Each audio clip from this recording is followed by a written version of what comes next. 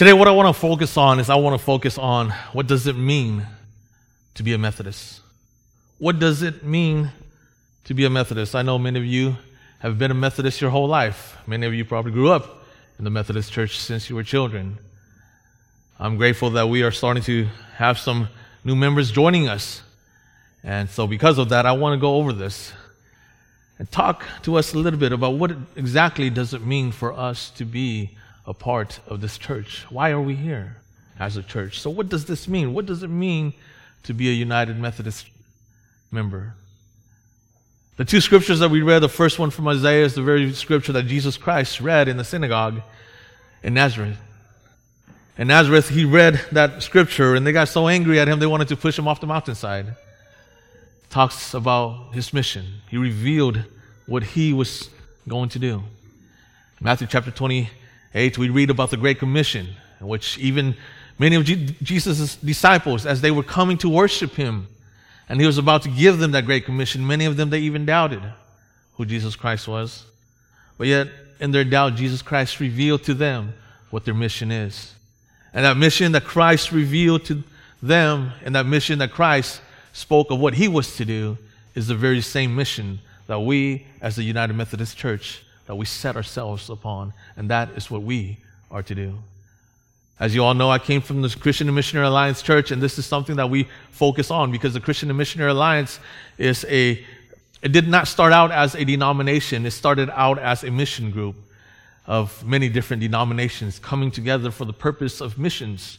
Because Dr. A.B. Simpson, he was a Presbyterian pastor, and he saw that his church was no longer reaching out to the poor, was not reaching out to other people anymore, and they were comfortable in their own church. And so they were not using that time to really reach out with the gospel to other people. And so he resigned from his position as a Presbyterian pastor, and he started the Christian and Missionary Alliance and for the purpose of reaching out to the poor, reaching out to other people with the message of the gospel of Jesus Christ, which is pretty much very similar to exactly what we do here at the United Methodist Church, is to really reach out to other people with the message of the gospel of Jesus Christ. And so as we look upon this and we see the symbol here that's up there, that cross with those two flames, do we know what that means? We've been here for a long time. I'm sure some of us know exactly what that means, right? It was put together, it was made official in 1971. Right. The Spirit, okay. Anybody want to, let's have a little discussion here about what this symbol here means? Suffer? Okay, very good. Those are both correct. Anybody want to take a guess exactly what that means? Every denomination has their own symbol. Christian Missionary Alliance, we have our own symbol. Methodist Church, we have this symbol here. This cross here represents, of course, who? Jesus Christ. And the two flames represent the Holy Spirit. The Holy Spirit. Yep, there we go. The two flames there represents the Holy Spirit, and the cross there represents Jesus Christ. And so we as Methodists, every single time, or should I say the United Methodists, as every single time we see our symbol, we are reminded that for us to have a relationship with God, the Father, that we must go through the cross, Jesus Christ, and have the Holy Spirit with us. The Holy Spirit is the person of the Holy Trinity that is with us, that empowers us, that guides us throughout our entire life. And Jesus Christ is the one who died for our sins. And so that's what that symbol up there means to us. So every single time we see that, it reminds us exactly how we are to have this relationship with God. And the reason why it's two flames is because the United Methodist, the Methodist Church, and the Evangelical United Brethren Church became one church back in the 60s, and so that's why there's two flames. So when we talk about the Methodist Church, technically, officially, the Methodist Church no longer exists.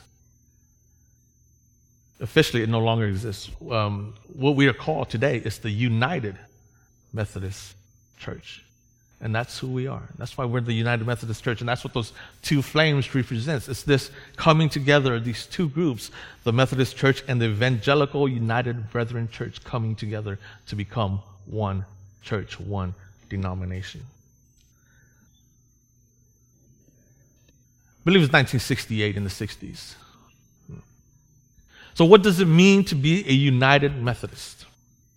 This is what it says. It says, a United Methodist is a Christian who has professed faith in Jesus Christ as Savior, put his or her whole trust in Christ's grace, and promised to serve Him as Lord as a member of the United Methodist Church, a worldwide church that welcomes persons of all ages, nations, and races. So as the United Methodist Church, as we become part of this church, we are Christians who have professed faith in Jesus Christ as our Savior. This is very, very, very important when we talk about Jesus Christ, because we have so many different denominations, we have so many different churches, we have so many different groups out there, so many different sects out there, that they also proclaim Jesus Christ. But the question becomes this: is the Christ that they proclaim the historical Christ of the apostles? Do the Christ that they proclaim to believe in is the Jesus Christ that is revealed through the apostles, through the 12 apostles, those whom walked with Jesus Christ for 3.5 years? Are they proclaiming that Jesus Christ? Or are they not proclaiming that Jesus Christ? Because there are different denominations who looked upon Jesus Christ and they see Jesus Christ as a created being. As a created being. Now that may be their belief, and they have the right to believe in that, of course. But the Jesus Christ that is being taught to us through the scriptures, through the historical apostles, never proclaimed that He was a created being, but rather that He was the Son of God. Now we have different religions out there that also believes in Jesus Christ, but they view Jesus Christ as simply a prophet. The Muslims, they believe in Jesus Christ, but they don't believe that He's the Son of God. They see Him as a prophet, simply another prophet, simply another prophet of God. No different from Muhammad, no different from other prophets that came before Jesus Christ, no different from Moses, no different from Elijah and different prophets throughout history. And so, like I said, everybody has the right to believe in what they want to believe. We're not condemning anyone's belief, but what we're saying is that our belief is that this Jesus Christ is the Jesus Christ that is revealed to us through the Scriptures, through the canon of Scriptures that we use, which is the 66 books here in the Holy Bible, the 66 books. So this Jesus Christ, we believe, is the Son of God. And so when we talk about professing faith in Jesus Christ, this is what we are talking about. We're not talking about Jesus Christ as simply just a prophet. We're not talking about Jesus Christ simply as a teacher of moral laws. We're not talking about Jesus Christ simply as another rabbi or anything of that sort, but we're talking about Jesus Christ as the Son of God, as part of the Holy Trinity. And that it is through Jesus Christ that He is our Savior. He is our Savior. He is the one that redeems us from the bondage of sin. He is the one that justifies us before God, makes us right in relationship with God. And He is the one that restores this broken relationship that we had with God, this broken relationship that took place in the Garden of Eden during the time of Adam and Eve. And so it is this Jesus Christ that has restored that relationship with us. And so that's what it means for Him to be our Savior, is that through Him, He is the one that provides salvation for us and restores us in that right relationship. Now, the deity of Christ, the person of Jesus Christ, has been something that's been debated throughout Christian history. It did not only start recently, it's been debated since the beginning of church history. Even during the times of the apostles, the reason why so many letters were written by the apostles, the reason why Paul wrote so many letters to the churches was to emphasize exactly what they believed about who Jesus Christ was. Because during the time of Christ, during the times of the apostles, many sects came up, many different groups came up. In a Christian sense, we refer to them as many heresies that came up within the church. And so the Apostle Paul and many of the apostles, all of the apostles during the early church history, they had to really, really emphasize exactly what it is that they believed about Jesus Christ. Now, we have the Gnostic Gospels, and in the Gnostics, when they talk about salvation, they often talk about attaining a special type of knowledge in order for you to have salvation. Okay? And so salvation is very limited to the knowledgeable, to the educated, because they believe that salvation comes through a special type of knowledge. While we also see the Judaizers throughout in the early church that they believe that salvation comes through observing the Old Testament laws. And they pushed that in the church. They pushed that a lot in the church to the point that they really did not like the apostles, because they saw the apostles, including the Apostle Paul, as people who were causing trouble in the church, causing trouble for the Old Testament laws and rules and things like that, causing trouble for the religious groups at that time. That's how they saw these apostles, these disciples of Jesus Christ, as pretty much troublemakers in the church.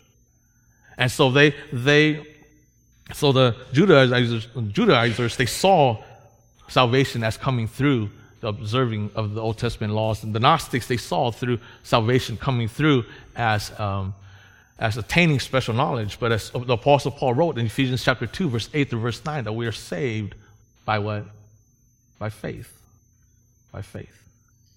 And so the apostles, and they all emphasize on faith. Understanding exactly what it means to be saved is to have faith and to place this faith in Jesus Christ and all of the works of Jesus Christ and everything that Jesus Christ is and who Jesus Christ is. And that's what they emphasize on, that we are saved by faith through grace. And so that's the historical view of Christianity, is always through faith. Always through faith. And it is in that very Bible verse that the Reformation, that Martin Luther read, because during the time of the Reformation, people were not allowed to read the Bible anymore. But Martin Luther, being a monk, he came upon that Bible verse in Ephesians chapter 2, verse 8 through verse 9, and he saw that, we are saved by faith. And it is through that Bible verse that the Reformation took place. The Reformation took place at that time. And so that's what we really emphasize on, that we profess faith in Jesus Christ. And that's who we are. That's who we are as United Methodists. And that we put our whole trust, his or her whole trust, in Christ's grace. Everything is based upon Christ's love. That everything that we have in our own life is based upon Christ's love. We understand that. It's all given to us through the grace of God, through the grace of Christ. From the smallest things to the greatest things. The education that we are able to attain, the positions that we're able to attain in life, the jobs, the careers that we have in our own life, these things are all attainable because of the grace of God. We're able to reach these certain levels all because of the grace of God. All the way to the most simplest of things that we do in our life is all because of the grace of God. I believe I've shared this with our congregation here before, that a pastor once says that even for you to tie your shoe is dependent upon the grace of God. So from the very simplest of things, the smallest of things, to the greatest of things, all these things are all based upon Christ's grace given to us by God. And so we put our whole trust and we put everything that we do in this. Many people who are not believers of the Christian faith, they often credit themselves. Everything's about them, right? I'm able to do this because of my ability. I'm able to do that because of my knowledge. I'm able to attain this because of me. Yet as Christians, everything we do is based upon Christ. So we give God all the glory.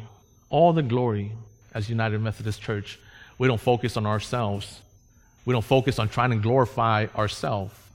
But we focus on glorifying God in everything that we do. And everything is given to God. And it goes on, it says, and promise to serve him as Lord as a member of the United Methodist Church. This is very important because as Christians, we don't only profess our faith in him, we don't only put our trust in him, but then we also promise that we will serve him. We will serve Jesus Christ as Lord. As Lord. Now, Jesus Christ says, why do you call me Lord and do not do what I say? Right? Because that's what Lord means. When we say Jesus Christ is our Lord, then it means that we obey what he says. We're obedient to what Christ says. And that's what we need to understand, is that when we serve him, that we serve him as according to what he has revealed to us through his word and through his messages and through his commands. And we are to do this through the United Methodist Church. And there's many, many different ways for us to serve God in the church, here in the United Methodist Church. We just have to explore all those different avenues for us to really serve God. I see, coming from the Christian Missionary Alliance into the Methodist Church, I actually see that it's much easier. It's much easier to find a place in the Methodist Church than in the CMA where I was from. It's much easier to find a place to serve here in the United Methodist Church, and we make that as easy as possible. We make that as open as possible, and that's a good thing. That's a good thing, because in order for us to really grow as Christians, we need to serve God. That's part of our Christian maturity. That's part of our Christian growth. It's like I like to use the analogy and compare it to people who work out, right? Or people who work out and exercise and things like that. Or people who eat. Let's say people who eat. You eat all the time, but you never work out. What's going to happen to you? Right. So when we're serving God, it's like we're working out. We're working out. When we're eating, it keeps us healthy. It keeps us healthy when we eat good food. But so many people come in the church and they eat all the time. They listen to the Word of God all the time, but all they do is they just sit in the pews and they never do anything with it. They never go out and they never serve God. They never serve the church or anything like that. And so when we don't do that, we just end up like those people who eat all the time and never work out. That's how we are, which I kind of do, but yeah. So that's what it means. So we are to serve God, serve him as our Lord. So we're to be obedient to him as a member of the United Methodist Church, which is a worldwide church. We're not simply just a local church, but we're connected to all the Methodist Church here in the world. We have over 12.5 million people here in the Methodist Church.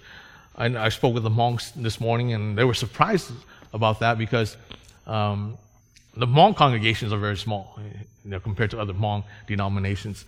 But overall, we're very, very big. Over 12.5 million members throughout the whole world. And I'll go into more details about that later on as we progress through this. But so we're all part of this worldwide church. Okay, we're all part of it. And as a worldwide church, we welcome people of all ages. I like one of the things that I really like about the Methodist Church is that we try to emphasize about having youth members being a part of our committees. Every single committee that we have, even the church council, that we always emphasize and trying to include them as being part of that committee. So we want to hear from them. We want to hear from their point of view, and that's something that's very, very positive for the United Methodist Church. Coming from the Christian Missionary Alliance, especially with a lot of the older Hmong people, they don't want to hear from the youth. They don't want to hear from the youth. To them, the youth is kind of naive. The youth is kind of too young, and we don't want to hear from them. They need to follow us, right? And so that's the Hmong culture. That's the Hmong culture. But so I really like this. I really like this, that we really emphasize on bringing the youth along with us and inviting them, involving them with our decisions in the church and things like that. So that allows us to understand their culture much better. That allows us to understand their demographic in a much, much better way. Because I'm not that much older than they are, but it's hard for me to understand their culture nowadays too, because it's so different. It's so different from when I used to grow, when I was going to school. It's so different. It's a totally different culture, and so in order for me to really understand them, I really have to just sit down with them and just talk to them and really try to get to know them. And so that's why I had Dr. Kham be the youth director to work with them, because he's much younger, so he's more closer to their age than I am. And so they probably see me as an old man now too. So, so it's hard. And so trying to understand the youth, trying to understand their culture is very, very important, the challenges that they go through nowadays. And so it's good that we're very inclusive of that, and also of all nations and all races, all races. It's great to have the opportunity to serve in the church and as a pastor, and being able to serve every single people, every single group from different ethnic groups, and that's a positive thing. That's a really, really good thing. And the Christian and Missionary Alliance, where I came from, if you're a Hmong pastor, you stick with Hmong people, and so you don't really go, you don't really have the opportunity to go into Anglo congregations and serve them, and so that's being part of the United Methodist Church and seeing this inclusiveness is something that's very positive for us. That we're inclusive of every age group, of every nation, and every race and every ethnic group. And that's what the Scripture teaches us in the Great Commission. It teaches us in the Great Commission, that word nations there in Matthew chapter 28, verse 19 to verse 20, is actually talking about every ethnic group. If we were to translate that from the Greek word literally into English, then it's actually talking about every ethnic group. That we're to take this message to every ethnic group, not just every nation, because every nation is oftentimes give us that impression that maybe we just go to every country or so forth. But what it's actually talking about is every ethnic group, because many times in one country there may be many different ethnic groups. Here in the United States, of course, we have that diversity. Even in Laos, where the Hmong people are from, there's so many different ethnic groups just in the country of Laos itself also. You have the Hmongs, the Miens, the Khmers, and the Laotians, and all kinds of different ethnic groups. And so the message of the gospel is to go to each and every single one of those groups. And so that's something for us to really understand. And so our mission, and this is, I got like 20 slides in here, so if I was to go through 20 slides, it'll take us all night. So I think this is my third slide. But I'll end at this slide here. And so what is our mission? Our mission is the making of disciples of Jesus Christ for the transformation of the world. And this is what's in our book of discipline. It's taken from Matthew chapter 28, verse 19 to verse 20, the Great Commission. And so it's very important for us as a church to really sit down together and define exactly what does it mean to be a disciple of Jesus Christ in the context of our church. When someone comes into our church, let's say a youth comes and becomes part of our youth program, right when they start high school, and by the time they're done with that youth program in 4 years, what exactly do we want them to know? As they're going off to college, what kind of knowledge do we want them to know? So as they go off to college, they'll be able to hold on to their faith. They'll be able to continue in their faith. Because many youth will leave their faith after high school. After they go to college, they'll leave their faith. I believe about 70% or so of youth often leave their faith by the time they're 23 years old. And so something that we really have to sit down and really think about, especially if we're involved in the disciple-making ministries of the church, is what does it mean to be a disciple within the context of our church? Within the context of our church here in Orville, what does that mean exactly? We can look at scriptures and we see scriptures that a disciple is someone who hungers after the Word of God, someone who's been transformed in his desires, in his own desires, and things of that sort. But all those things are very general. And so in the context of our own church, we really need to take those generalities and decide on how to specify those. How specifically do we want to go?